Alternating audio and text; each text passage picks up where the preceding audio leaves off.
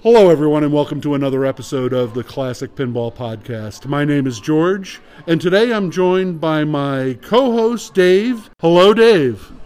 Hello, George. Today we're here in Worcester with Jay Leone at Free Play Arcade. So, Jay, I've been to your place in Providence, and what an awesome arcade that is. I remember when I first went there, invited down, I was like, wow, this is like the arcade of my youth, fun and games arcade. It's like closest thing to any arcade I've been to, just like that. The ambiance, the retro feel to it, the music, the lighting, just freaking, you captured it just right. And tell me a little bit about the history of it all. How you starting this whole madness, and how you got into the whole gig. Sure. Well, first of all, thank you very much, George and Dave, for having me on this podcast. It's a pleasure. So what we did in Providence and what you've experienced in the past, we tried to recreate here in Worcester. So, the lighting, the game selection, the sounds, everything that you look and see and hear is a duplicate of what we did in Providence, right? Try to recreate that period of time that maybe you grew up in, the golden age of arcades and pinball, right? Sure. So how did it all start? I would say it's about 12 years ago now. A friend of mine asked me if I knew where to find a Street Fighter II arcade game, and I said no. Why would I have one of those? Or I don't know how to find those things. I said, why don't you try eBay? And sure enough, he did, and he found one. He found one on eBay. Now, fast forward a few years later, he got married. He called me. He said, my wife says the arcade game's got to go. Are you interested in it? Do you want a Street Fighter arcade machine? And I said, no, I didn't really grow up playing Street Fighter. I played Mortal Kombat. Mortal Kombat was my game. And I said, I'd love to have a Mortal Kombat. And he's like, well, do you want the game or not? I said, no, I don't. So, but that got me thinking. I wound up looking for a Mortal Kombat, on eBay, just like what I told him to do, and I found one. And it was this giant warehouse that this guy had, full of arcade games. And I went there to pick up the Mortal Kombat, and my eyes, lit up. I was like, wow, I want like every game in this place, So instead of buying just the Mortal Kombat, I bought two games. I bought Mortal Kombat and a space game called R-Type that I remember playing as a kid. And that's pretty much where it all started. One game turned into two, turned into 10, turned into hundreds. So that's... I have no idea how that goes. No, nobody does. So were you primarily a video collector or buyer at first? Absolutely, yeah. Well, when did the pins enter the game? Yeah, the pins, I was still just a hobbyist, just collecting video games that, hadn't turned into free play or had a commercial, arcade or anything like that. I thought it'd be cool to have a pin after maybe having 20 or 30 video games. I said, you know what, everybody's in this hobby, that I know has like a few pinball machines. I know they're expensive compared to like the video games, and they're a lot of maintenance, and I really don't know anything about pins. I didn't really play pinball too much growing up, but I played mostly video games. I said, all right, let me see if I can find a pin, and I knew nothing about pinballs. And there was a guy on Craigslist who had 3 or 4 pinballs for sale at the time, and I went and looked at them, and I said, eeny, meeny, miny, mo, okay, I'll take that one. I had no idea. Okay. And I played them all, and I was like, so what was the first game? What was that game? It was a Whodunit by Bally, oh, right? Yeah, yep. Very first pinball machine. Sure. Now, mind you, on the side of the Whodunit, he had like a Creature from the Black Lagoon, and that would have been better. And like a few other like A-list titles, yeah. Theater Magic or something. And, sure. and I didn't know what I was buying. Right. But the Whodunit was the cheapest out of all of them. Sure. And I said, okay, I have a budget, I can afford this one. Yep. And it seemed to play great, and that's where I started. And then again, 1 pinball turned into 2 and 3. That's probably about it. So you were a child of what arcade era would you say? Where were we, like the I kind of 90s? missed. Yeah, 80s? I missed the golden age. People call the arcade golden age the 80s. Okay. And everything was coming out in the early 80s, right? Right. For at least for the video game side. Yeah. And I was too young. I know I was like 5 years old when that was happening. So I totally missed that. But my brother, who's a little bit older than me, got to really enjoy that period of time. And I came more into the 90s, arcade scene. So the fighters, the Mortal Kombat, the Street Fighters, and Laserdisc games, and, all that stuff was kind of like what I grew into in the early to mid 90s. But I always appreciated the classics from the 80s because that's what I played on Atari and Coleco as a child. You know, I played the Donkey Kongs and the Centipedes and all that stuff, but on the home console. So it was an easy kind of, you know, jump for me to get into the classic arcade games that I played, you know, on the video game console and start collecting those too. So it sounds like Donkey Kong is one of your pride and joys on it because that's what you have as your logo. Seems a Donkey Kong thing. Yeah, that's right. So certainly, I remember playing Donkey Kong and Donkey Kong Jr. On the Coleco when I was, you know, a kid, 6, 7, 8 years old or whatever. And so that is just an iconic, right? I mean, like, if you have to look at the top 5 video games, you know, Donkey Kong is one of them, you know, of all time. Yep.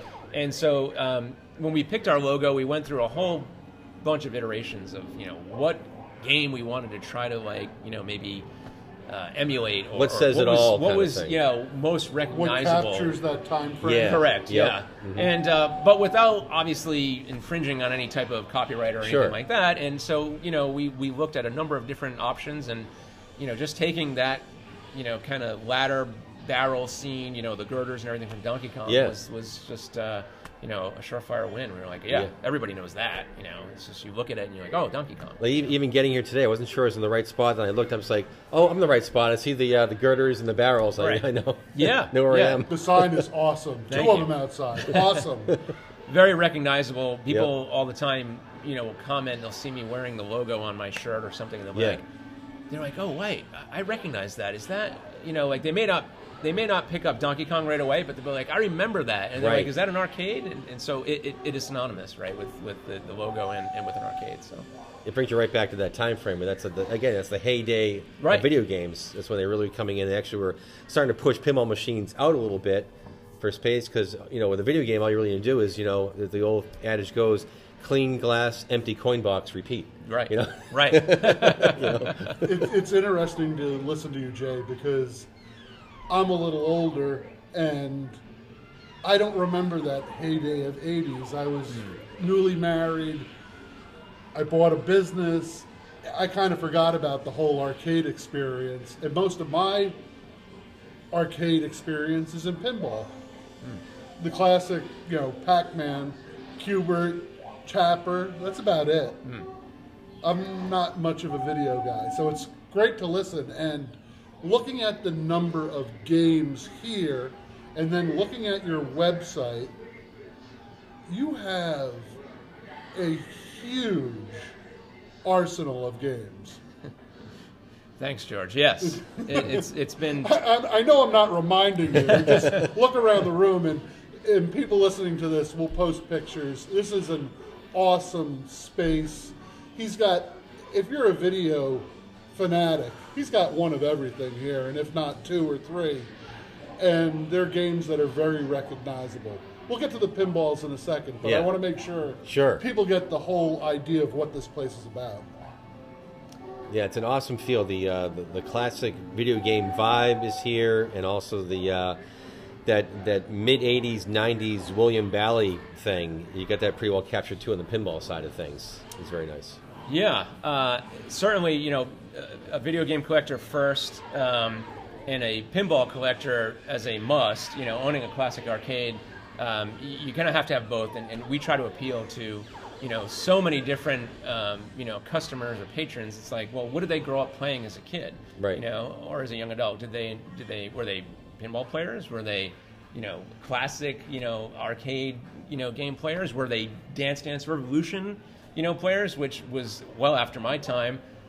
You know, were they air hockey, skee ball, whatever it is? You know, I try to capture a whole bunch of different types of players, even casual, you know, folks who maybe weren't really video game players in the arcades, but will walk up to Pac-Man and be like, oh yeah, I played this, you know, when I was a kid on Atari or something, but I never went to the arcades.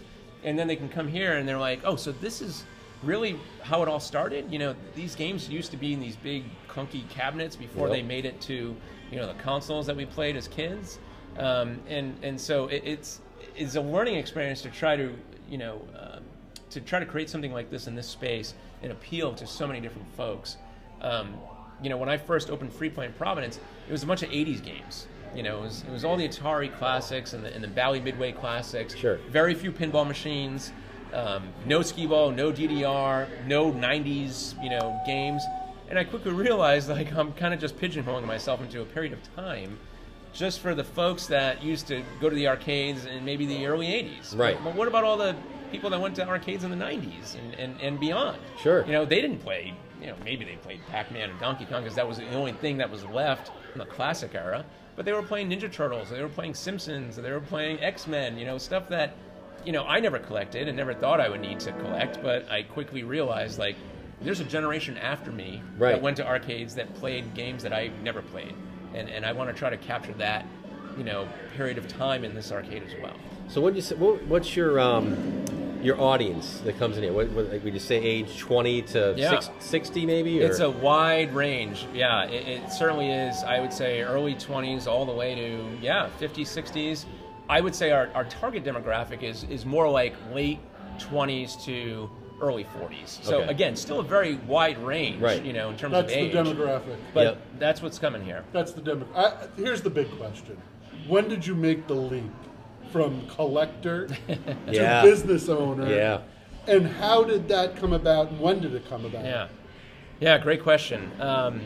So the leap happened officially just over 3 years ago when we opened Free Play in Providence.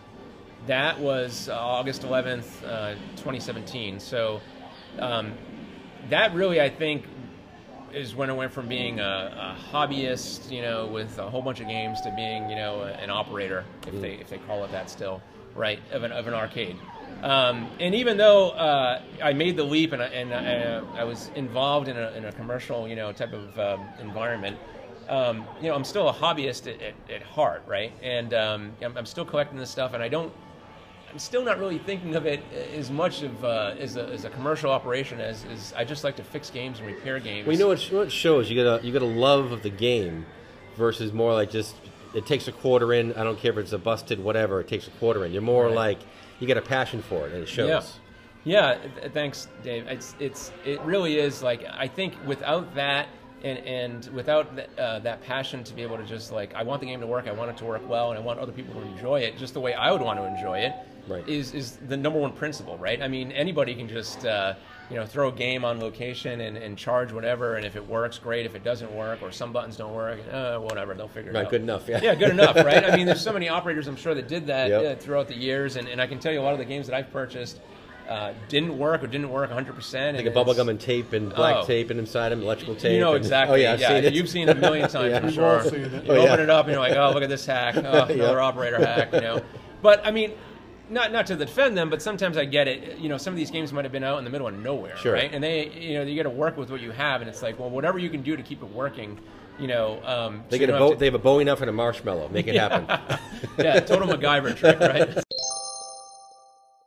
Jay, how many games did you bring into your first venture from your personal collection?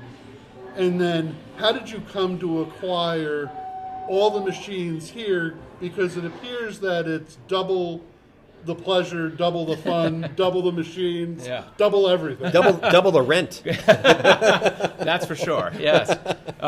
Great question. So I should back up a little bit and explain a little bit how Free Play started before we actually became Free Play. So a friend of mine who's actually my business partner now in Free Play in Providence and also here in Worcester, he owned a nightclub, and he had a space on the first floor of the nightclub that was basically empty. It wasn't being utilized.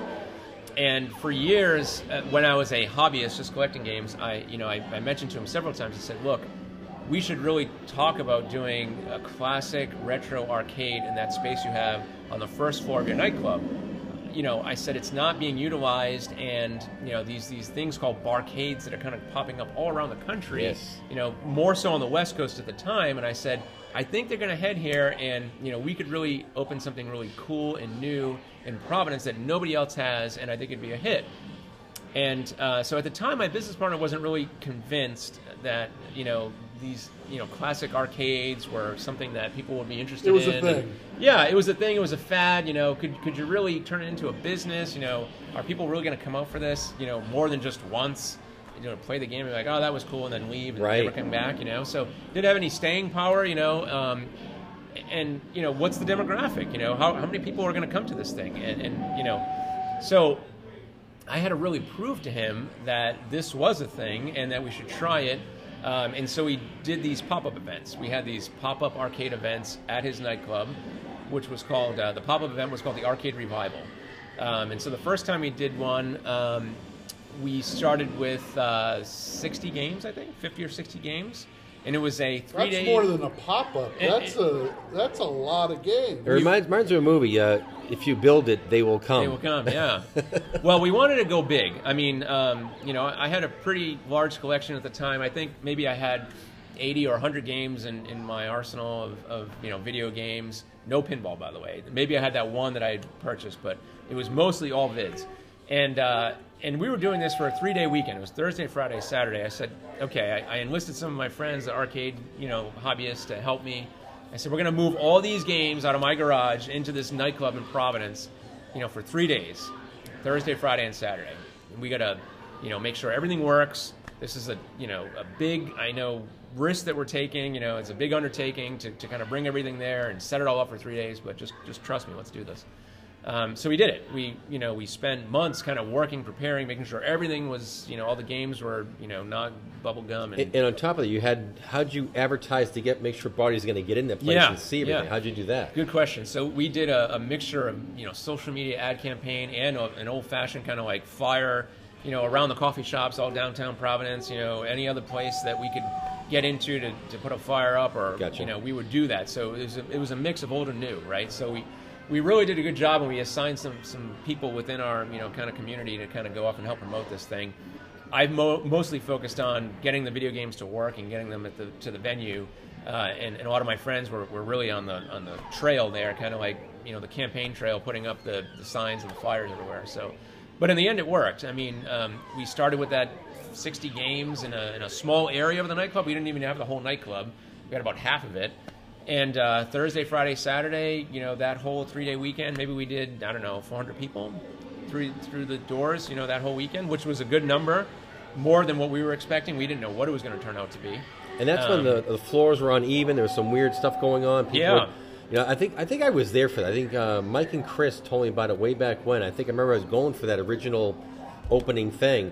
I thought it was really super cool. Yeah. But I just remember saying, you know, this like uneven floor thing, this has to go eventually. It was still a nightclub. I mean, yeah. We literally just moved our games into a nightclub to, you know, check it out.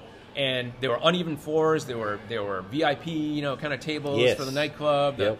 And so definitely had a look and feel of a nightclub still, more than an arcade. But it's very different, though. I like the feel of it anyway, because you never really saw anything like this before, the way it was laid out. So it had this cool factor to it. You know? We kind of threw it together, you know, as quickly as we could. We got in maybe on a Tuesday or a Wednesday to move the games in, and we had to have everything done and ready by Thursday night when we opened the doors. So it was a huge undertaking. Not only just move all the games in, but we didn't have, you know, electrical, you know, hookups for all the games, and it was a nightclub. It wasn't designed to be an arcade, right? Yeah, so you had to get more power in there. We had to get too, more right? power, and we had to do some slight electrical work, you know, temporary, just to make everything, you know, work and power up okay. But we did it. We pulled it off, and my, you know, soon-to-be business partner, you know, at the time, my friend that owned the nightclub was happy, and he said, "Okay, when do you want to do a second one? This one really seemed to do well. You know, let's see if there's some staying power here, and if people actually come back."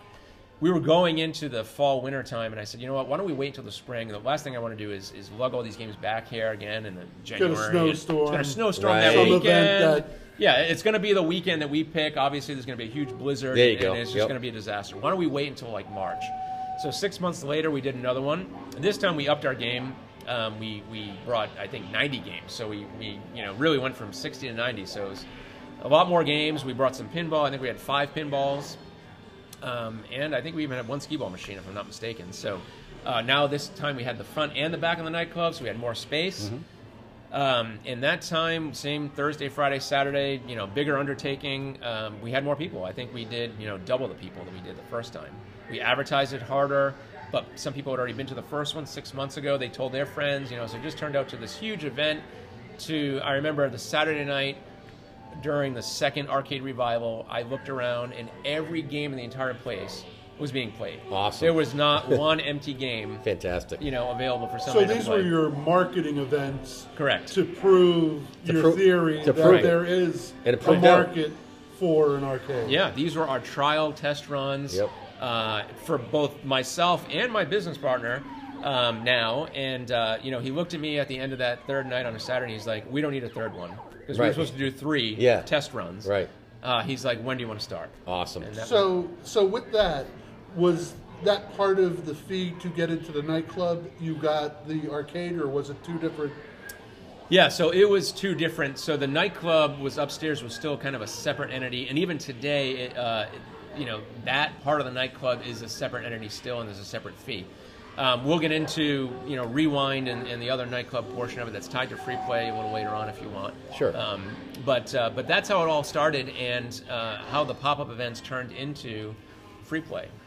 Well, I think one thing that we need to tell the audience is, if they haven't guessed by now, free play, it's one price per entrance, and you can play unlimited games, correct? That's right, yeah, and you'd be amazed at how many people, I Ask think, you for quarters? Yeah, They they quarters come in, they say, where are the change machines? Or their tokens, where is every, we get that question so many times, even 3 years later. Wow. And so, like, a lot of people, maybe they don't get the free play kind of term and why we're called free play.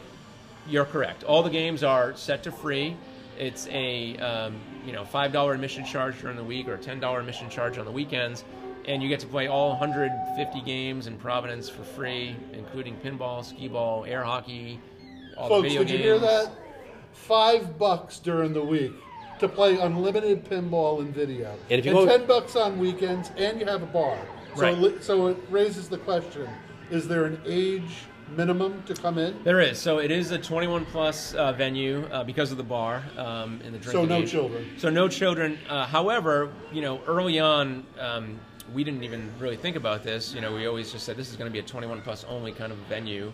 We had so many requests from customers that would come to us and say, I really wish you guys would have a kids' day or something. My kids would love this. Right. I want to show them what I grew up with, Yep. what arcades were like. Sure. When I was a kid, and I'd love to experience this with them. Would you guys ever consider doing, kind of a family event day or a something. family day? Yeah. So we took that question very seriously, and we said, you know what, let's give it a try. Let's try it and see what happens. And so we did our first family day, maybe, 6 months after we opened, and it was a huge hit to the point where people were asking us repeatedly when the next one is, when's the next family day, when's the next family day.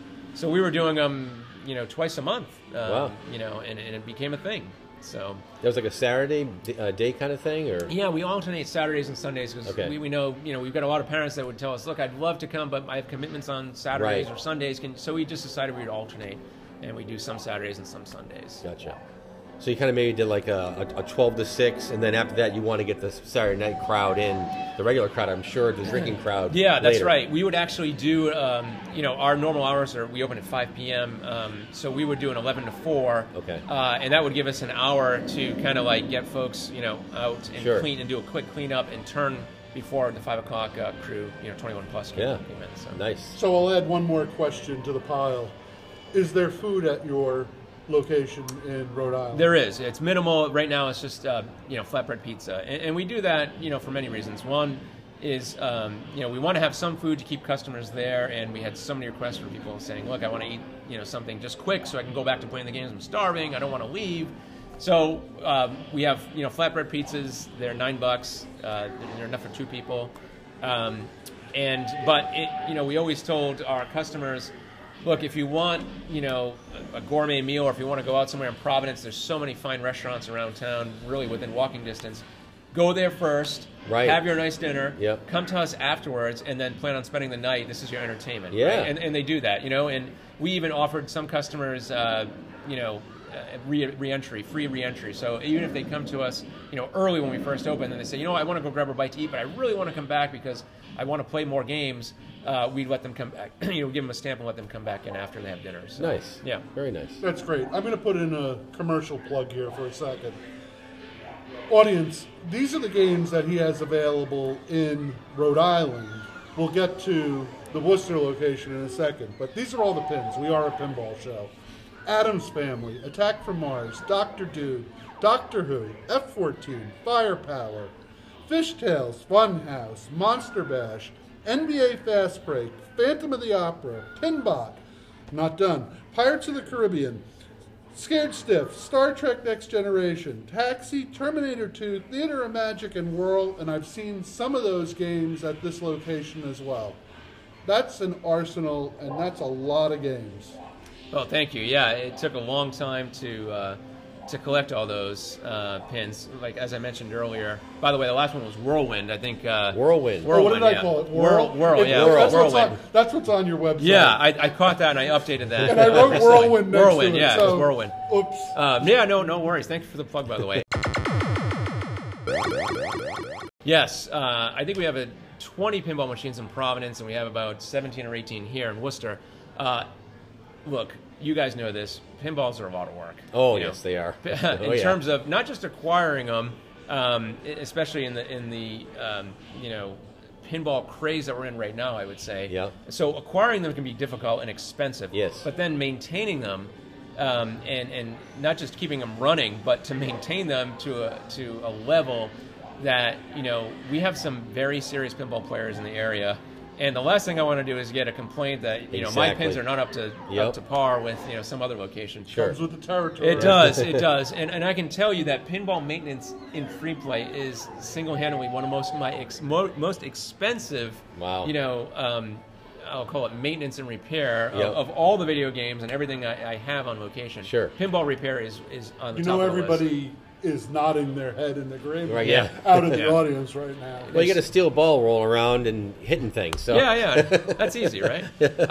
Yes. So to keep the pinballs running at a very high level of quality is expensive and time consuming. But Sure. I understand the value it offers. So. Starting out, I had, like I said early on, just a handful of pins. When we first did the revival event, we had 5 pins, and I think 3 of them were on loan from a friend of mine. So I had like 2. And then when we first opened free play in Providence, months later, I think I had 5. And it took me so long, to acquire, 20 pins for Providence, and then to try to acquire another 20 pins here for Worcester. It's not an easy feat. Pins, you guys know, and everybody listening probably knows that these things are just getting more expensive with time. Yes, they sure are. Even the titles that you consider B and C list are like, wow, those pins are commanding that kind of cash now. It's crazy. Yeah. So to get in this hobby and to buy a pinball and maintain it is not for the faint of heart, right? So to have an army, or a fleet of 20. Pins and some A-list, some B-list, and some C-list. Yes, it's costly and it's expensive. Especially if people beating on them all day long for hours at a time, they're taking some punishment. Yeah, and it's something that I think very hard about is because this is a free play kind of venue where all the games are free, unlimited. Yes. There's a lot of people that come in and play pinball and they're not pinball players, and they just beat the hell out of these games. Oh yeah, flap with the flippers over, all day, and just they just do it all down the lineup. They'll just play every one of them that way, and it's like. And these aren't children. No, these are adults. They may have had a few beers or drinks. Oh, right. You can be forgiving if you're 5. Right. But if you're 35, or 55, you kind of look and say, you realize this is a sophisticated piece of machinery. There's some finesse going on, not just freaking, whack the flippers 25 times. Correct. We've kind of seen it all. Yeah, I'm sure you guys have. And so, to have a collection of 20 pins that are just getting hammered, because there's no charge, you don't have to put $1 in or whatever it may be. People will just sit there and play them for hours. And so I would say they probably get more abuse in a free play environment like this than in just a regular standalone pay-as-you-go arcade. Would you ever consider, to that point, is like having free play, but again, people that want to throw the quarters in, maybe throw some quarters into the pinball machines? Or that's... So I've seen that before. I looked at a lot of other barcades, before we started free play, and I looked at the business models, and I tried to understand how other places were doing it, and I saw a lot of barcades. The pins were free. I'm sorry, the vids were free, but the pins you had to pay for. And so maybe the pins were 50 cents or $1. And if there were any new Stern pin, it was absolutely $1 to play. At a minimum. At a minimum, right. Yep. So I've thought about it. I haven't gotten there yet, but I have thought about in the future maybe expanding because they're cranking out so many new pins now. Yeah. Not just Stern, but there's all the boutique manufacturers, whether it's Jersey Jack or Spooky or whoever it is. Yes. It's becoming more crowded in the pinball market, right? And there's so many new pins coming on the market now, so more I think than ever. Oh, yeah. Maybe in the 80s, but Yeah. that I'm thinking about maybe adding what I'll call like a VIP pinball area, right? Sure. So if you want the newest, latest, and greatest Stern or Jersey Jack, whatever it may be, sure, I'll put that there, but you got to pay for it. Yeah, it makes sense. Yeah. And I don't know if I'm going to do it yet, but I'd love to hear. Like anything, you start with one, see how it goes. Yeah, I'll consider it, and I think that'll help too. I'll call it the abuse factor, right? So the second you start charging $1 or whatever, I don't think those pins are going to get abused as much as maybe the free play pins would, right? Right. So That's true. They're not, because now they got to pay. You're going to pay. Pay your way kind of thing. So they're not going to get like you said. Yeah. So something like a governor or a filter. Exactly. Effect. So the regular patron who knows nothing about pinball or video games, or for that matter, just comes in and starts hammering the flippers. Right. You kind of now filter that out. Yes. So to speak. Yeah. Pins require a lot of maintenance. You guys know that for sure. Parts aren't cheap. Parts and labor's not cheap. Parts and labor are not cheap on pinball maintenance. But vids, for the most part, are very reliable. With the exception of maybe the monitor. These CRTs are getting old now. From the 80s, 90s, and they're not being made anymore, right? So to keep the original CRTs running can be expensive and hard to find parts for, but they run for 10, 20, 30 years. Sure. So once you maintain them and you do whatever you need to do to keep them going, they're fine. Power supplies, they're cheap and reliable, and they're you can replace them if needed. So other than that, you're talking about buttons, joystick, and a game board. Yeah, simple stuff. The game boards are very reliable, and the buttons and the joysticks are the only things you have to maintain, and even those are very reliable and cheap if you need to replace them. Yeah. Pinball is a whole other story. So how hard was it to acquire all the games for this location? So again, collecting 10 plus years, it took some time.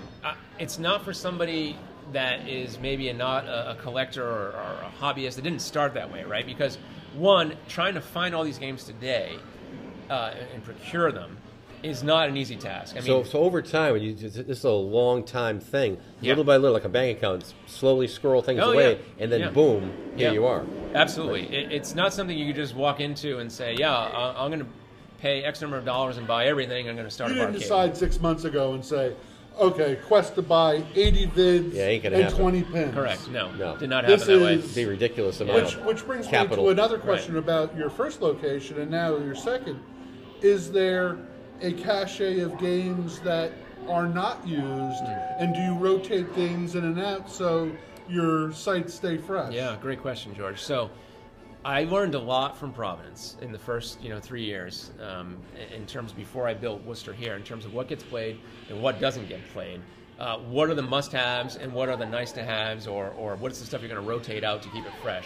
And there's a whole lot of that going on behind the scenes here in both locations. So you do like an audit? You do like a game audit on how many plays and on stuff and so forth? Yeah, so right now, or in Providence, there's counters on the games, and those are mostly activated with the quarters. But because there's no quarters, there's really no counters. There are on some of the more advanced games, you can go in and get some statistics. Right. I really don't pay attention to any of that stuff. Okay. In Providence, I'm there almost every night, and I watch what gets played. You see. I walk by every game all the time, and I know what gets played, and I know what doesn't get played. Okay. And when games aren't getting played, it's an easy as, okay, it's time to rotate it out. Yeah.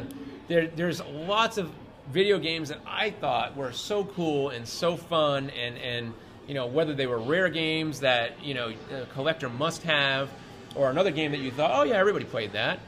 You'd be amazed at how many people don't play that. It's like you and one other guy. Yeah. That's about it. And I'd be like, oh, that game has to leave. I'm like, I love it. My buddy over here loves it, but nobody's playing it. Maybe it's too challenging, or people don't remember it. It's time for it to go. So the audience probably wants to know, what's the #1 played video, and what's the #1 played pinball, according to Jay?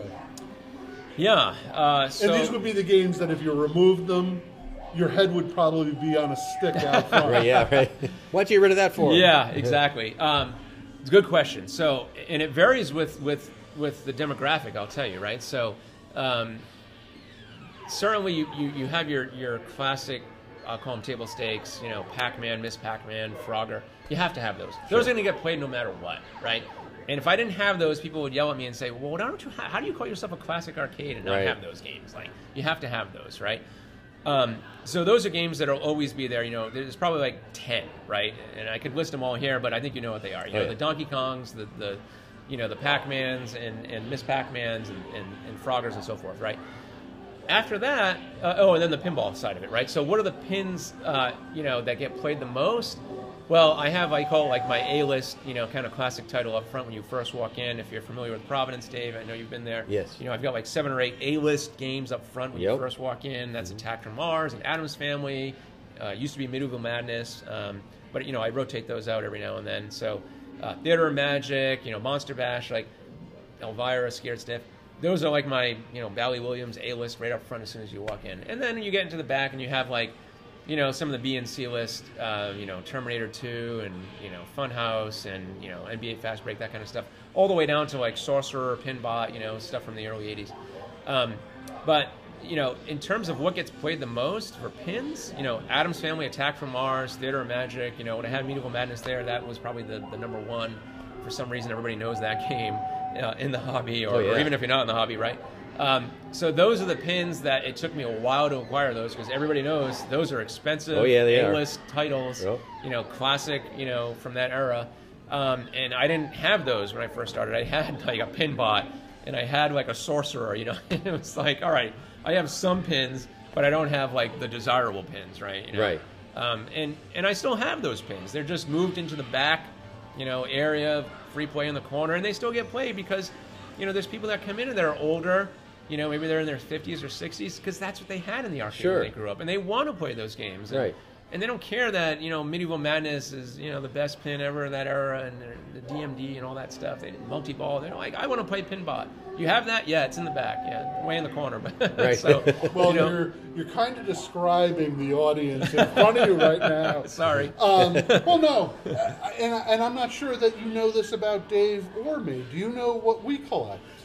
I'm guessing it's probably a lot of that, what I'll call earlier era, 80s kind of classic. We go back even further. Maybe 70s. We're Bally. Tell me you're not Bally. EM. No, I got a couple. Dave does. I don't. Early solid state is kind of where we're at. Okay. So Bally and Stern solid state games from mid 70s to early 80s. Okay. And that begs the question, and I always ask a hard one. Yeah. How come you don't have one of those in your collection? Good question. He hasn't been to my place. That's why. Yeah, no, I haven't seen your collection. And you need to come over. I definitely need to come check it out. Look, I'm not opposed to adding something from that time frame, of that era. You would have to tell me, look, if you're going to add something from that era, this is the one to get. Right. Because I'm going to limit it to one. You're not going to get a whole bank. Exactly. You're going to get, I'm going to have one. Right. And I'll do it. I mean, because look, like I said, our demographic is very wide. We go from the early 20s to 50s and 60s. And, I have some vids that are vintage like that nobody else will play. There's only a few of them, but because there's customers that come in and say, yeah, I want to come here to play that game. I remember playing that game. But you do have a Firepower though. We do. We have Firepower 2. Oh, 2. Okay. Yeah, so that's Firepower 2, okay. Sorcerer, Pinbot. Okay. I had a Gorgar in there. Okay. Those are probably my oldest pins. Yep. But if you tell me, hey Jay, there's one from this era that you must have. Yep. I'll think of that. We can find a home for it. Yeah, okay. Yeah. I'll think of that for you. Good. We'll have to talk after this. Okay, cool. Sounds good. So compare and contrast, Jay. You stated earlier that you learned quite a bit from your first location in Providence. What did you learn, and what differences did it make in opening your new location? Sure. Yeah, great question. So when I first opened Providence, I had, as I was talking about earlier, mostly early 80s classic arcade games.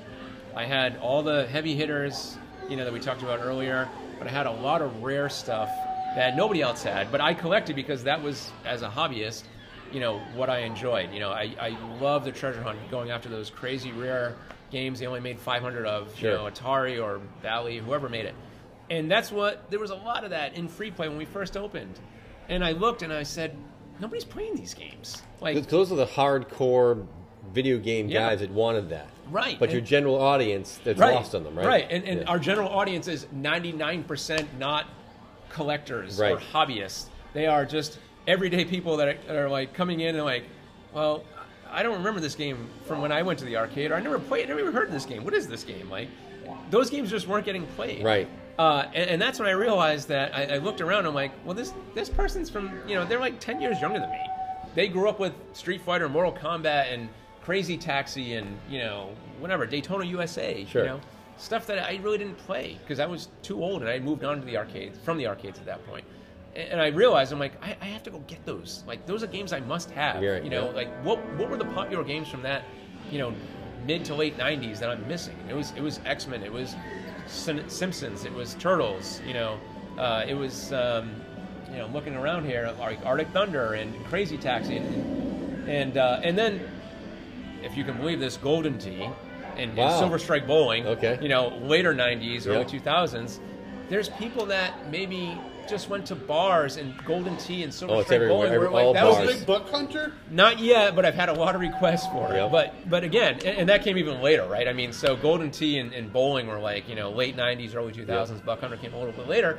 But I get requests for that game, and it's like, look, there's people that never went to arcades but went to a bar and there was a Golden Tee in the corner, or there was a bowling in the corner, and they're like, hey, I'd play here all night if you had a Golden Tee sector free. And I put one in, and sure enough, that happened. I mean, I'm telling you, there would be a group of four guys. And they're not crazy money either. No, because the it Buck makes... Hunter, the same thing. It's kind of come and gone. Yeah. And a lot of those cabinets, it's not too apparent in this location. Yeah. But some of these cabinets are gigantic. They're huge. And it's not for something you would put in a home. No. Unless you have a football field Right. size Right. basement or and a whole bunch of or heavy a big lifting. barn, right. Exactly. I mean, You want some big guys. you need some big guys. Yeah. These games are like 300-400 pounds. I mean, they're some of the heaviest arcade games I've moved. And but the second I put one in free play, those games would just get played all night. You get a group of guys that have a few beers, and they would just sit there and they're like, "This is great! I can play this all night. It's free," and they would just keep doing that. And I learned I could put that game anywhere. Right. I could put it in the darkest corner Yeah. where I didn't think anybody would find it, and they would find it. They would find Yep. it. And so you have to have, the Golden Tee, the Silver Strike Bowling, and even like you said, the Big Buck Hunter is one that I get a lot of requests for that I recently acquired that I'm thinking about putting into free play, but I haven't done it yet. So You ever think about getting a shuffle alley or one of those butcher block things like that you shuffle puck thing with all Yeah. the sand on it? shuffleboard. Shuffleboard. Yeah, it's funny you should mention that, Dave, because I think we were talking earlier about like a bulk buy that was in New York, right? And part of that deal was a shuffle alley or shuffleboard that in the past I've had no interest in. I've had so That's many a lot people. of fun. So It's many people fun. have I asked love me for that that. game. Especially if you have a bar, which Yeah. you do, Yeah. it becomes a competition. Exactly. So you're saying a shuffle alley electronic version? You're Yeah. saying, or non-electronic? no, an electronic Williams Okay. shuffle alley or. Oh, it's Alley Cats or what? I forget what it's called. It's called something. Williams this one is made called it. Tic Tac Strike. Okay. And it's very Oh, similar you're to all talking the a other shuffle bowler. Shuffle No, bowl. we're talking a shuffle alley, which is like your bar top here, where you take. That's a butcher block one. Right. But where that's you take a. Yeah, it's a disc. metal puck. Yeah, Right. Yeah. that's exactly what I'm talking non-elect. about. Yeah. No, but that's. Oh, okay. well, I'm thinking, yeah. you know what I'm talking The about. shuffle bowler is with the bowling ball. Well, like that they one? also made them with pucks. Yeah, yeah. I So think you when could play, what's the one, Tic Tac, not Tic Tac Strike, when it would The- go the across turkey the across. marquee. When Yeah. it would go across Oh, the yeah. marquee and you tried to hit it in the middle Right. because that was the highest. Well, what the thing score. is, basically, you have an electronic version, like a I 90. didn't know that existed. No, it's a 90s Williams one that you had. Yeah. They made a couple of different iterations Yes. of it. Correct. The other one is the non-electronics butcher block, whatever, Right, big the old- thing. yeah, over. yeah. But actually, people actually buy those for their homes, and those Yeah. are awesome too, and they Yeah, don't yeah. take no electricity, which is nice. Yeah, yeah.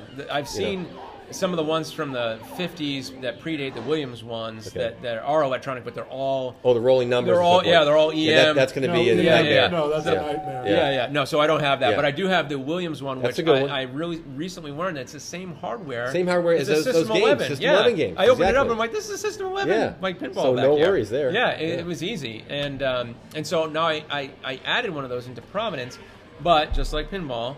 It's got all those, leaf switches, Yes. and I have to go through and pretty much just clean them all and get them all 100% before Yep. I can turn it on. But it is there in Providence, and so one of the reasons why I didn't add it initially was those things take up space. I mean, They do. They're like Big 10 footprint. feet long. Yep. So, look, I don't have a ton of space, even though it may Sure. seem like it in here, right? But for something like that, you have to find a home for it. Right. It's not something you just go put it in the lineup with all the other games. Because that's like three. That's like 3 or 4 game space, correct, right? Yeah, and you need an area that like people can crowd around and play it because, like you said, you usually get a group of people. Takes up a big footprint. Takes up a You're big right. space, Yeah. and so I found a place in Providence for it, and next to our skee ball machines, and that's where it's right now. It's sitting there, it's ready to go, and I had to do some modifications to get it to do free play and all that stuff. But it's working, and I just need to adjust those sensors, and we should be good to go. So we'll see how it goes. People, it's actually been off for like a few weeks now as I get around to maintaining it and tuning it. People have tried playing it. Like they're even with the power off, they went and plugged it in. Wow! Like somebody wow. found the power cord. I Customer, bet. I they haven't plugged seen it one of these in, forever. and- Probably. Yeah. They Oh want- yeah. Like I used to play this all the time, and whatever. And so yeah, I'm gonna get it working really soon. You have to come down and check it out. I'll give you a trick on it. You might know this already, but in case you don't, those leaf switches for all these games, they're basically gold contacts. Yeah. And it's very easy to clean them with this stuff called Brasso. Oh, okay. You get it from any grocery store, Okay. to clean silverware or whatever. Sure. You put a little bit of that on there, and it gets the gold right back to shininess again Okay. without using a credit card, none of that stuff, and it works Oh, good phenomenal. to know. Yeah. I've used the Brasso, believe it or not, on Tapper. Tapper has a lot of the brass on the foot, rail there, yeah, and also okay. the side Yep. drink holders, and that stuff just makes it look like brand new again. Yep. It's great. Shines it up nice. Now, when we started this, George said he wasn't going to do much talking. You remember that? I have Just my joking. I have my list. No, it's great. No, I'm happy to answer. I listened to quite a few different pinball podcasts, and there was one I listened to in the last day. It's called Off the Record, and they had this op on. His name is Bob Burnham. He owns an operator business called Paradise Pinball, and then he owns an arcade in Cheyenne, Wyoming called Flipper's Arcade. And the reason I bring this up is he made mention of what happened back in March, and that Massachusetts and Colorado finally got around to opening arcades in this state. Yeah. And his statement was they were getting sued by operators and people who own family entertainment centers because the casinos were open, their demographic is much higher, yet the arcades weren't allowed to open. Right. Has that affected the opening of your business Oh, yeah. here, and what impact has it had? Yeah, great question, George. That is true, 100%. Massachusetts, up until recently, was not allowing arcades to open, but casinos were allowed to open. And there was kind of a bait and switch, and when it all happened, arcades were in Massachusetts were on the schedule to open up into Phase 3, along with casinos. And last minute, the announcement came out the day of, or maybe the day before, that arcades were moving to Phase 4, which is a vaccine, right? But casinos were still permitted to open in Phase 3. And arcade operators like myself were just up in arms. We could not believe it. How could casinos, which essentially are almost the same thing, older demographic typically, same buttons and things that you press just like an arcade, how is it that they can open? I think we all know the answer. I know why. Yeah. I know. Oh, me. Yeah. Go ahead, Dave, go ahead. Would it be tax dollars? Maybe tax dollars. It might have something to do with Maybe that. campaign donations. It could be that too. Could be That any of definitely, yeah. So it took basically one of our competitors to Free Play in Massachusetts to file a lawsuit against the governor in the state of I Massachusetts. did read about that. Yeah. Up in Salisbury, is that the person? It was Joe's Arcade? It was Joe's Arcade was affected, but it was in Salem. It was a place called Bit Bar. Oh, Bit Bar, yeah, I heard of that Bit Bar place. Arcade Yep. is the one that filed the lawsuit, and I would say within 5 days, the governor came out and said arcades are allowed to open. Sweet. So it was a very swift Yep. kind of turn of events. But let's face it, I think the state knew that they were in a corner. Oh, yeah. If you can allow casinos to open, and that was the Exactly. argument that the lawsuit basically brought against the state was casinos are essentially the same thing. as arcades. So you cannot allow them to open, but not arcades to And open. arcades are more fun. So Way there more you go. fun. Yeah. And you lose less money. Oh, yeah. You lose less money. And they exactly. were, and I'll put my 2 cents in. They were a little late because we have lost some barcades Yeah. and arcades in the state. So Right. it's nice to see that you're on the beginning of a new venture here. Folks, this is a beautiful place. It's a bargain. It's a bargain. It's a bargain. I mean, even going I out to look at what I see from other vendors. Come out and support this person as soon as the doors open. Trust me, you're going to have a lot of fun here. There is more to do. I could spend hours here, and I'm not even a video guy. I could spend hours here.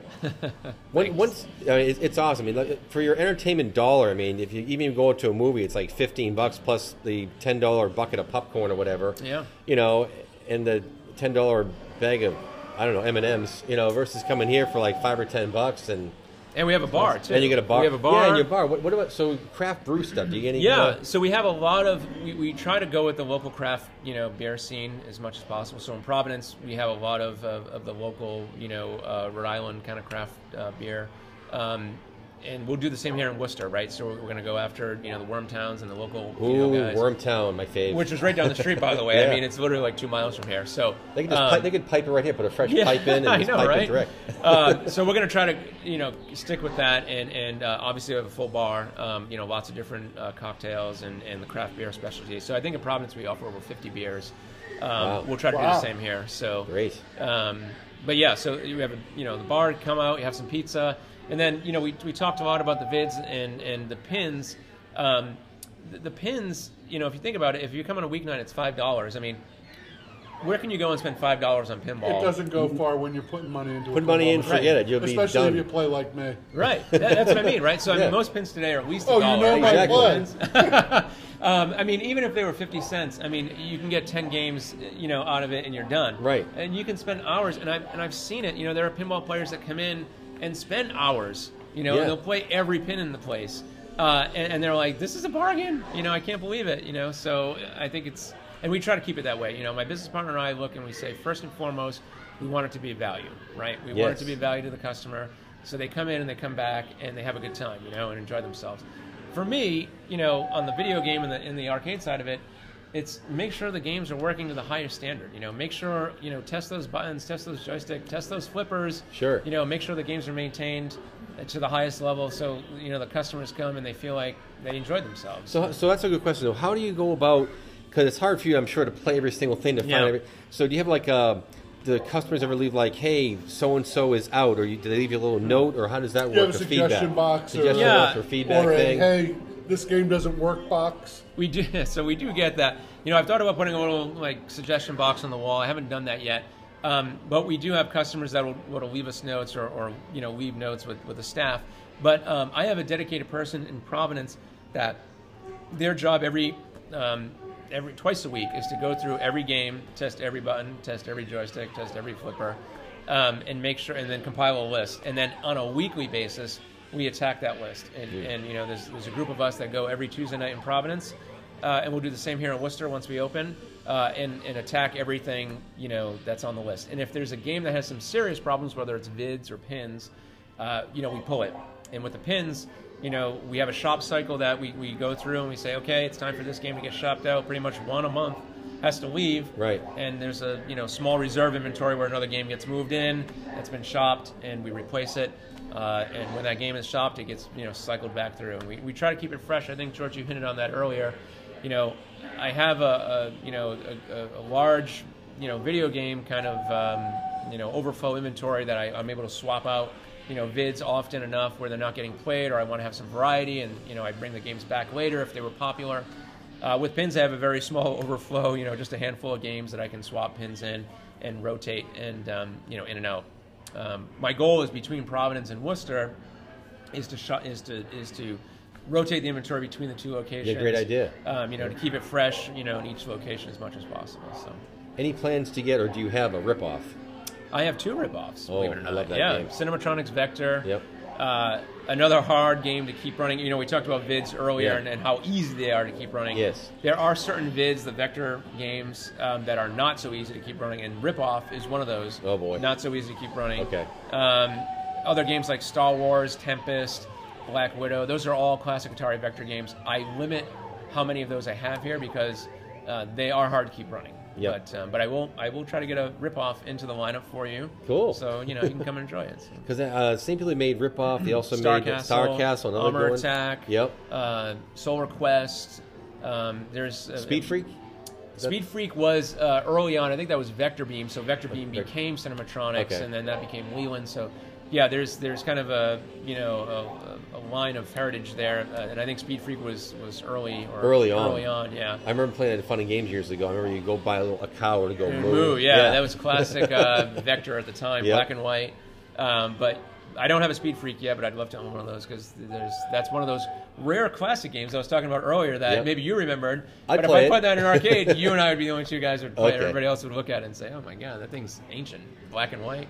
How about the another old school one? I think it's from the early '70s. It has almost like a green miler over it. It's a racing game, and the car goes up the screen, kind of thing. Really old school, back and almost like Spy Hunter, but very early Spy Hunter kind of game. And I don't remember the name of the game. It's at Funny Games 2 years ago. Big steering wheel. Yeah, there's a few of those. And green kind of graphics on it, all green. I'm trying to remember what it was. It was like one that was like a Datsun or something. It was called. Oh, Datsun 280Z Zap. 280Z Zap. There was Yep. that one. There was another one that had like a filter on it. Yeah, a green filter. A green filter. I can't remember the name right now, but yeah, those are probably 70s. 70s, yeah, 75, early on. So probably really tough to keep running, I would think. Definitely Yeah. tougher to keep running. The only games I have from the 70s, believe it, I have two of them. Asteroids, 1979, Okay. one of those must-have. Yep. And then Space Invaders, also 1979 for vids. That's the oldest I go. Right. you That's know. about right. Those two are iconic, and people love those Right. games from way back when. Right. Yeah, makes sense. I have another business question. Sure. One of many. Do you do corporate events? We do. We in Providence, we've had a number of corporate events that we host. Private events. A lot of times we'll do them before we open. A lot of times we'll do office parties or other corporate team building events. There's a one night a week that we're closed during the week. A lot of times we'll use that night for a corporate event, kind of. And here in Worcester, we have the luxury of having a separate area that. So if somebody wanted to have a corporate event on a Friday or Saturday, we can actually give them that area. I kind of gave you guys a tour of that earlier down below. So you can have your corporate event in there, whether it's food or drinks or whatever you're going to do, and then you can come into the arcade, as well, and kind of go in and out. In Providence, we don't have that large of an area to dedicate to. That's why we have to do them on off nights or before we open. So this is a bigger footprint than Providence. Yeah, combined with the back area and the arcade area in the front, it is a bigger footprint, and it's all one level, which is nice. Yes. Yeah. So your projected opening for this at this point, do you have like a projected? Yeah, we're hoping to open in the next several weeks. We're just waiting for our final building permit to get issued, and then we're hoping we can open. We're still on the fence if we want to open with the holidays coming November. We're getting into November and Right. December. And we're still deciding if we're just going to wait to the new year to start fresh, or if we should try to open during the holidays. So. And the pandemic, right? So we're still on the fence as to exactly when, but it's going to be soon. Because I guess you could always use more time to get everything T's and I's dotted and crossed. Yeah. More time the better, instead of like rushing to them if you're not quite all good Well, to we go. were ready to go. We didn't talk about this too much, but we were ready to go back in March. I mean, we were supposed to open the end of March, and the pandemic hit, so we didn't know how long that was going to take. But the video games and everything, the bar, this has all been set up, if you can believe it. Since March. I mean, I've been coming in and fine-tuning, the games and double-checking everything. But it's like we could literally open next week if we had our permit in hand and we decided to open. So, it's just a matter of, do we want to focus our energy on Providence right now, and especially with everything that's going on, or do we want to try to, start Worcester during the pandemic and the holiday season, or just, wait? Well, because right now you're paying the rent and whatever for this place anyway at this Correct. point, so you may want to, that's why you probably want to open to kind of offset that. Yeah, correct. And Providence is established and has been there for years and has a loyal customer base. Worcester's kind of a new. We've never opened this location. Right. We're anxious to open it, but it's just the timing right now. It might be a little difficult. So how about you're going to do the same kind of thing, the flyers, and get the people know about this, it's here yet, or do you have to do a big marketing blitz? No, I think the word is out. I mean, so we've been here, believe it or not, last October is when we actually moved into this building and started doing renovations. Okay. The sign has been up since I was gonna probably. ask you, Okay, when the did sign's sign- been The sign's been up since Right, January. so everybody drives Okay. by, Oh, they yeah. see it, they come by. We've People, got- So do people knock banging on the door, let me in, kind of thing? We get so many emails and social media messages saying, "Hey, Worcester, when are you opening? When's Worcester opening?" Even people in Providence say, "I drove down to Worcester from Worcester Wow. to Providence to see what this place was all about Yeah. because we can't wait for the Worcester location to open. When are you guys going to open Worcester?" So I would say the advertising is probably, we'll do a little bit of the flyer stuff and you know, boots on the ground kind of Sure. thing, go around all the local places and put it up. It's going to be a huge social media blitz. You know, I learned a lot about social I media. want to ask you about that. Yeah. Other than your website, give us the website. How else can Yeah. people stay in touch with your Sure. business? I'm guessing you use some of the social media sites. Can you Right. get on a list so when you do finally open, Yeah. you're going to do a push and say, here's the grand opening, here's the day, time, here's what we plan Absolutely, on doing? yes. Thanks for bringing that up, George. So our website is freeplaybar.com. And on that, you'll find you know, some information about both locations. You'll find the game list, directions, and all that. Our social media, we're on Facebook, we're on Instagram, same thing, just freeplaybar, and you'll find us.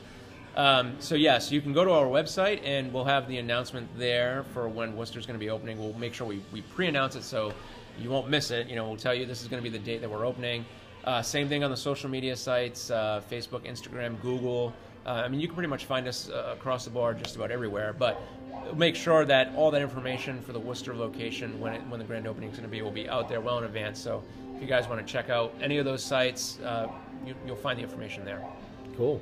Definitely. Well, we looking can forward. certainly come back to you. This will be published sometime in the month of October. Okay.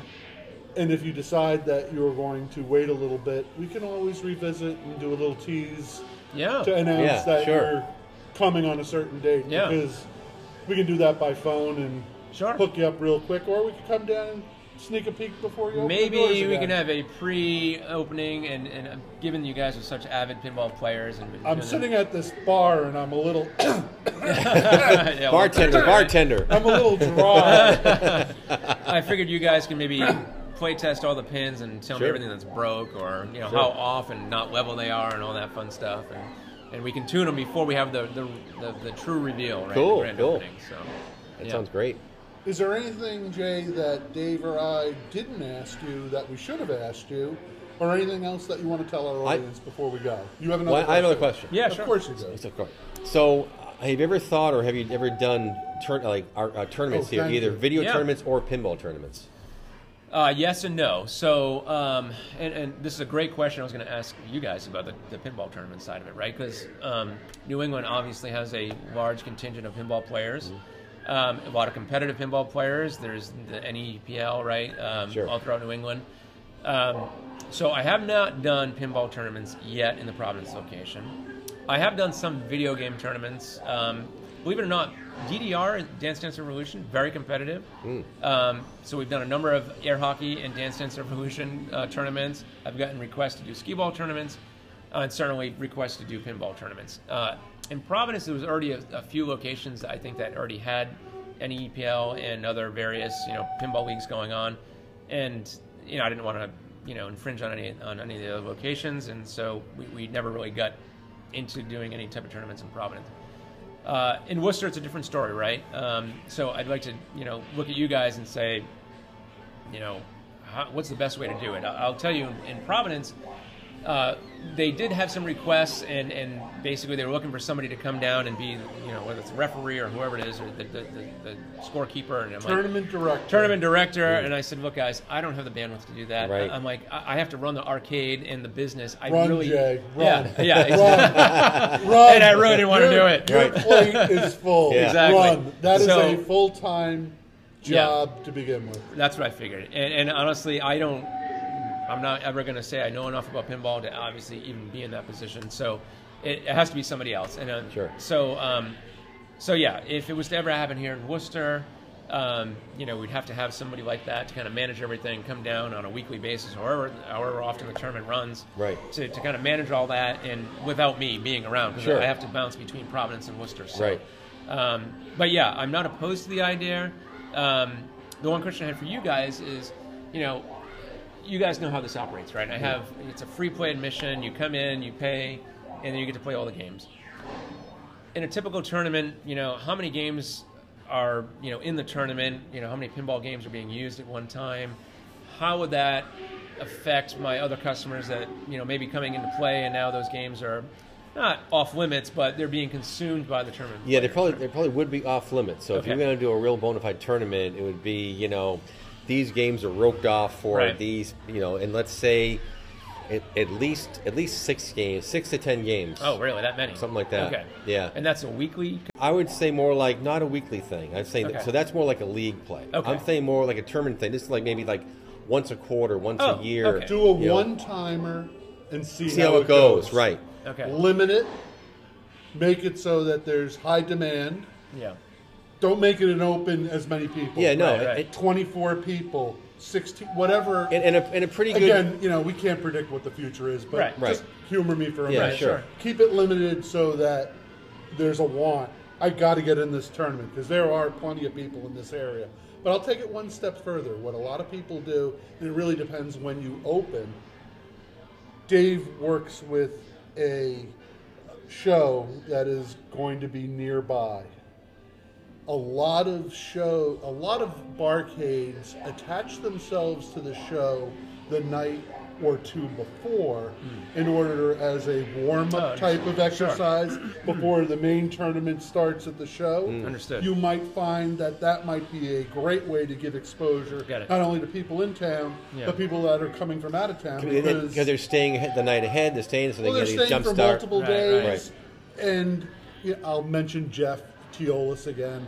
He's a broadcaster out of Toronto. He's a big pinhead. He's a top 50 tournament player. Wow. He did a world tour where he went to different bars and barcades around the country and internationally, and a lot of times he was attaching himself, like I said, to a show and doing an event the day before or the night before. Yeah. And he limited it. He put it out on a website, Everbright or one of the sites, and you're in or you're out. Right. Limited. And that's what I would recommend. Okay. Dip your toe in the water. Yeah. Weekly thing, I'll turn to my counterpart over here. He managed the league. He no longer does. It's a long story, but he doesn't do it anymore. I'm doing it anymore. It was a great 5-year run. I did it, and it was a lot of fun. But I learned a lot, it ran its courses, done, and I moved on to other things. Basically, I got more into my business, and so that kind of gig. But it was a lot of fun. And I learned a lot. But what I was actually talking to George about this too is in approaching you, down the road or whatever. But it'd be kind of cool to do like a one-off thing and do like say, I don't know if you'd be opposed to this. Say George and I brought a bank of classic pins, pins you don't usually have here, and say that would be for a one day or a weekend turn, whatever it was. You have a bank of them here. And it would be a draw because you don't really find a classic tournament around. The only time you see like a classic tournament like that is maybe at Pintastic, with the bigger shows. The bigger shows. The guys down in Connecticut bring up their games and so forth. So something like that. But we even have older school stuff. So.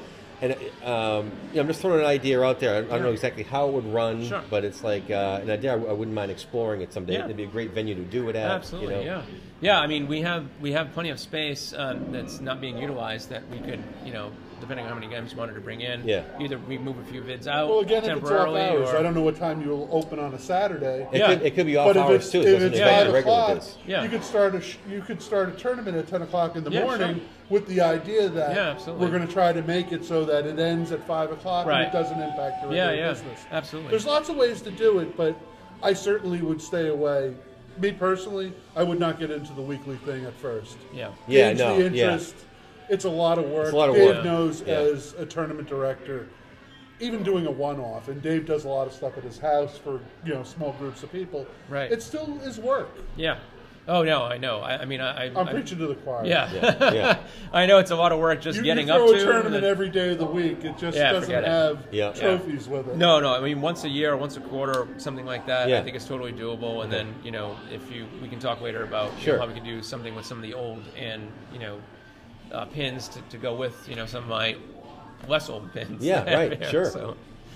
Yeah. There's lots of opportunity. There's lots of opportunity, lots of options. And especially now with, other arcades not being open any longer, it certainly limits the places where people can go play competitive pinball. Even here in Massachusetts, I know there's been a handful of places that have closed down. Well, Flat Top Johnny's down in Right. Cambridge. Yeah. You've got Mystic Arcade, which I thought was kind of interesting that they Well, closed. that's close too, huh? Yeah. Well, Wow. you know him, right? Or met him? Yeah. Doesn't he own the storefront? He owned multiple storefronts in that building. Yeah, that's what town is that out in?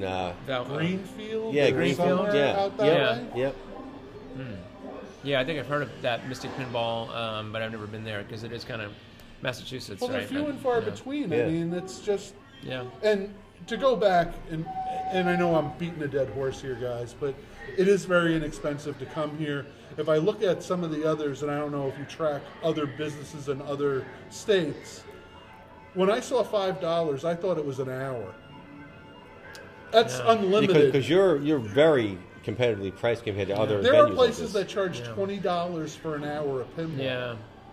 And that might be their only business because they don't have a bar or other Yeah. things that support the business. I think you hit it right on the head there, George. So, it is inexpensive, and I do see a lot of other places that offer $5 for an hour or $10 for 2 hours or whatever it is, and then all the way up to $15 or $20 if you want to go in and out for the day, kind of like what we do. Yeah. But, we want to make sure that coming to free play isn't too expensive if you just want to come play a game and have a beer. You know what I'm saying? So you can leave if you want to. It's a quick, short money. Correct, yeah. So if you wanted to come here on a weeknight and it was $10 and you just wanted to grab a drink or two and maybe play a game, and it's like, well, am I going to spend $10 just to walk in the place to drink a beer? But at $5, you can make that back in a half an hour. Yeah, exactly. Because for a nice And beer, if you're you going to play pay more like than me, it's 15 minutes. you're going to pay more than $5 for a nice beer anyway. Yeah. We did before we came here. Yeah. And we talk about $10 on the weekend. So $10 we didn't talk about in Providence. You guys have been before the pandemic. We had the Rewind Dance Club upstairs. So that plays 80s and 90s kind of great stuff too. All the smoke machines and the light the shows, fog machines, the laser lights, all great that stuff. So that $10 gets you not only admission into free play with all 150 video games and pins and everything else, but it also gets you entrance into Rewind, which is the dance club that plays the 80s and 90s music. So the same thing will happen here in Worcester. Has once the that time club is right. been impacted by what's going on? Yeah, so in Providence, we cannot open, Rhode Island, you cannot open any dance club. Same thing in Massachusetts or bars even in Massachusetts. It's even worse. So unfortunately, the dance club is not open yet. Jay, I also want to talk about your vision for the future here. I think you have a great idea for an outdoor venue you were talking about. Tell us about that. Yeah, thanks, Dave. So, you guys are sitting in what I'll call phase one of free play, right? So, we have big plans for the expansion of free play, and this building that we're in allows us some great future opportunities. So, phase two, which we hope to have ready sometime next year, will be our outdoor patio. So we have this great courtyard that's adjacent to free play that we have permission from our landlord to basically expand into and create an outdoor patio, which is huge for downtown Worcester. There's not too many places that you can go and sit outdoors, have some beers, we'll have a bar out there, and hopefully we'll have some live entertainment in the future as well. So that's all hopefully ready for next summer if all this pandemic stuff is over. Sure. So that's phase two, and then phase three, which may come end of next year or maybe into 2022, if you can believe that, would be our expansion into our nightclub like we have in Providence, our Rewind Retro Dance Club. We hope to offer here in Providence. It's the same in Providence here in Worcester. And I'd love to pick your brain later on about some future expansion possibilities. We talked about VIP pinball.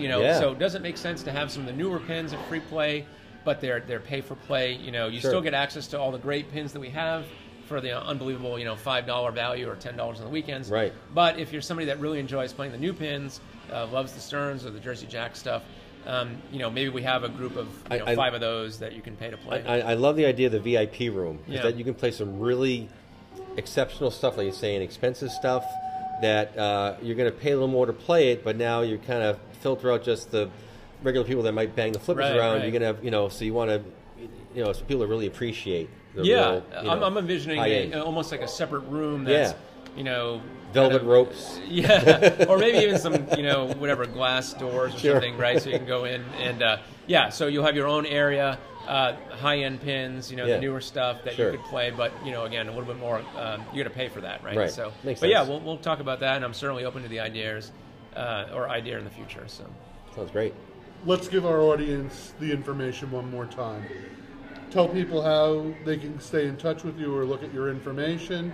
And most importantly, I want to stress to everybody, even though this is a downtown city location, there is free off-street parking. And lots of it. Yeah. Unusual for Worcester, I've got to say, as Absolutely. one who doesn't come here often, Yeah. but the times I do, it always seems to be parking garage Right. and very little on-street parking. Right. So that's huge Yeah. in my eyes. Yeah, thanks, George. We got very lucky when we decided to use this building for free play. It came with, I think the number is 128 parking spaces that are allowed to free play. So we have great parking very close to the venue. I mean, you guys parked and walked right in. I mean, Oh, so, that's a huge bonus, especially in downtown Worcester. We don't have that luxury in Providence, so it's nice to be able to offer that here in Worcester. If folks are looking for more information, you can go to freeplaybar.com, our website. You can also search Free Play Bar on Facebook. You'll find us there on Google. Also, we're on Instagram. So whatever your social media fancy is, we probably have a space there for you to visit. And the street address? The street address, downtown Worcester, 25 Union Street, right next to the DCU Center. It's just a block away from DCU. So right in downtown Worcester, you can't miss us. Jay, I want to thank you. My pleasure. Yeah, thanks, Jay. Thank you Been guys awesome. for coming down tonight, taking the tour, and spending time with me, and I had a great time doing this. So Stay tuned, audience. Free Play Bar coming soon to Worcester, Massachusetts.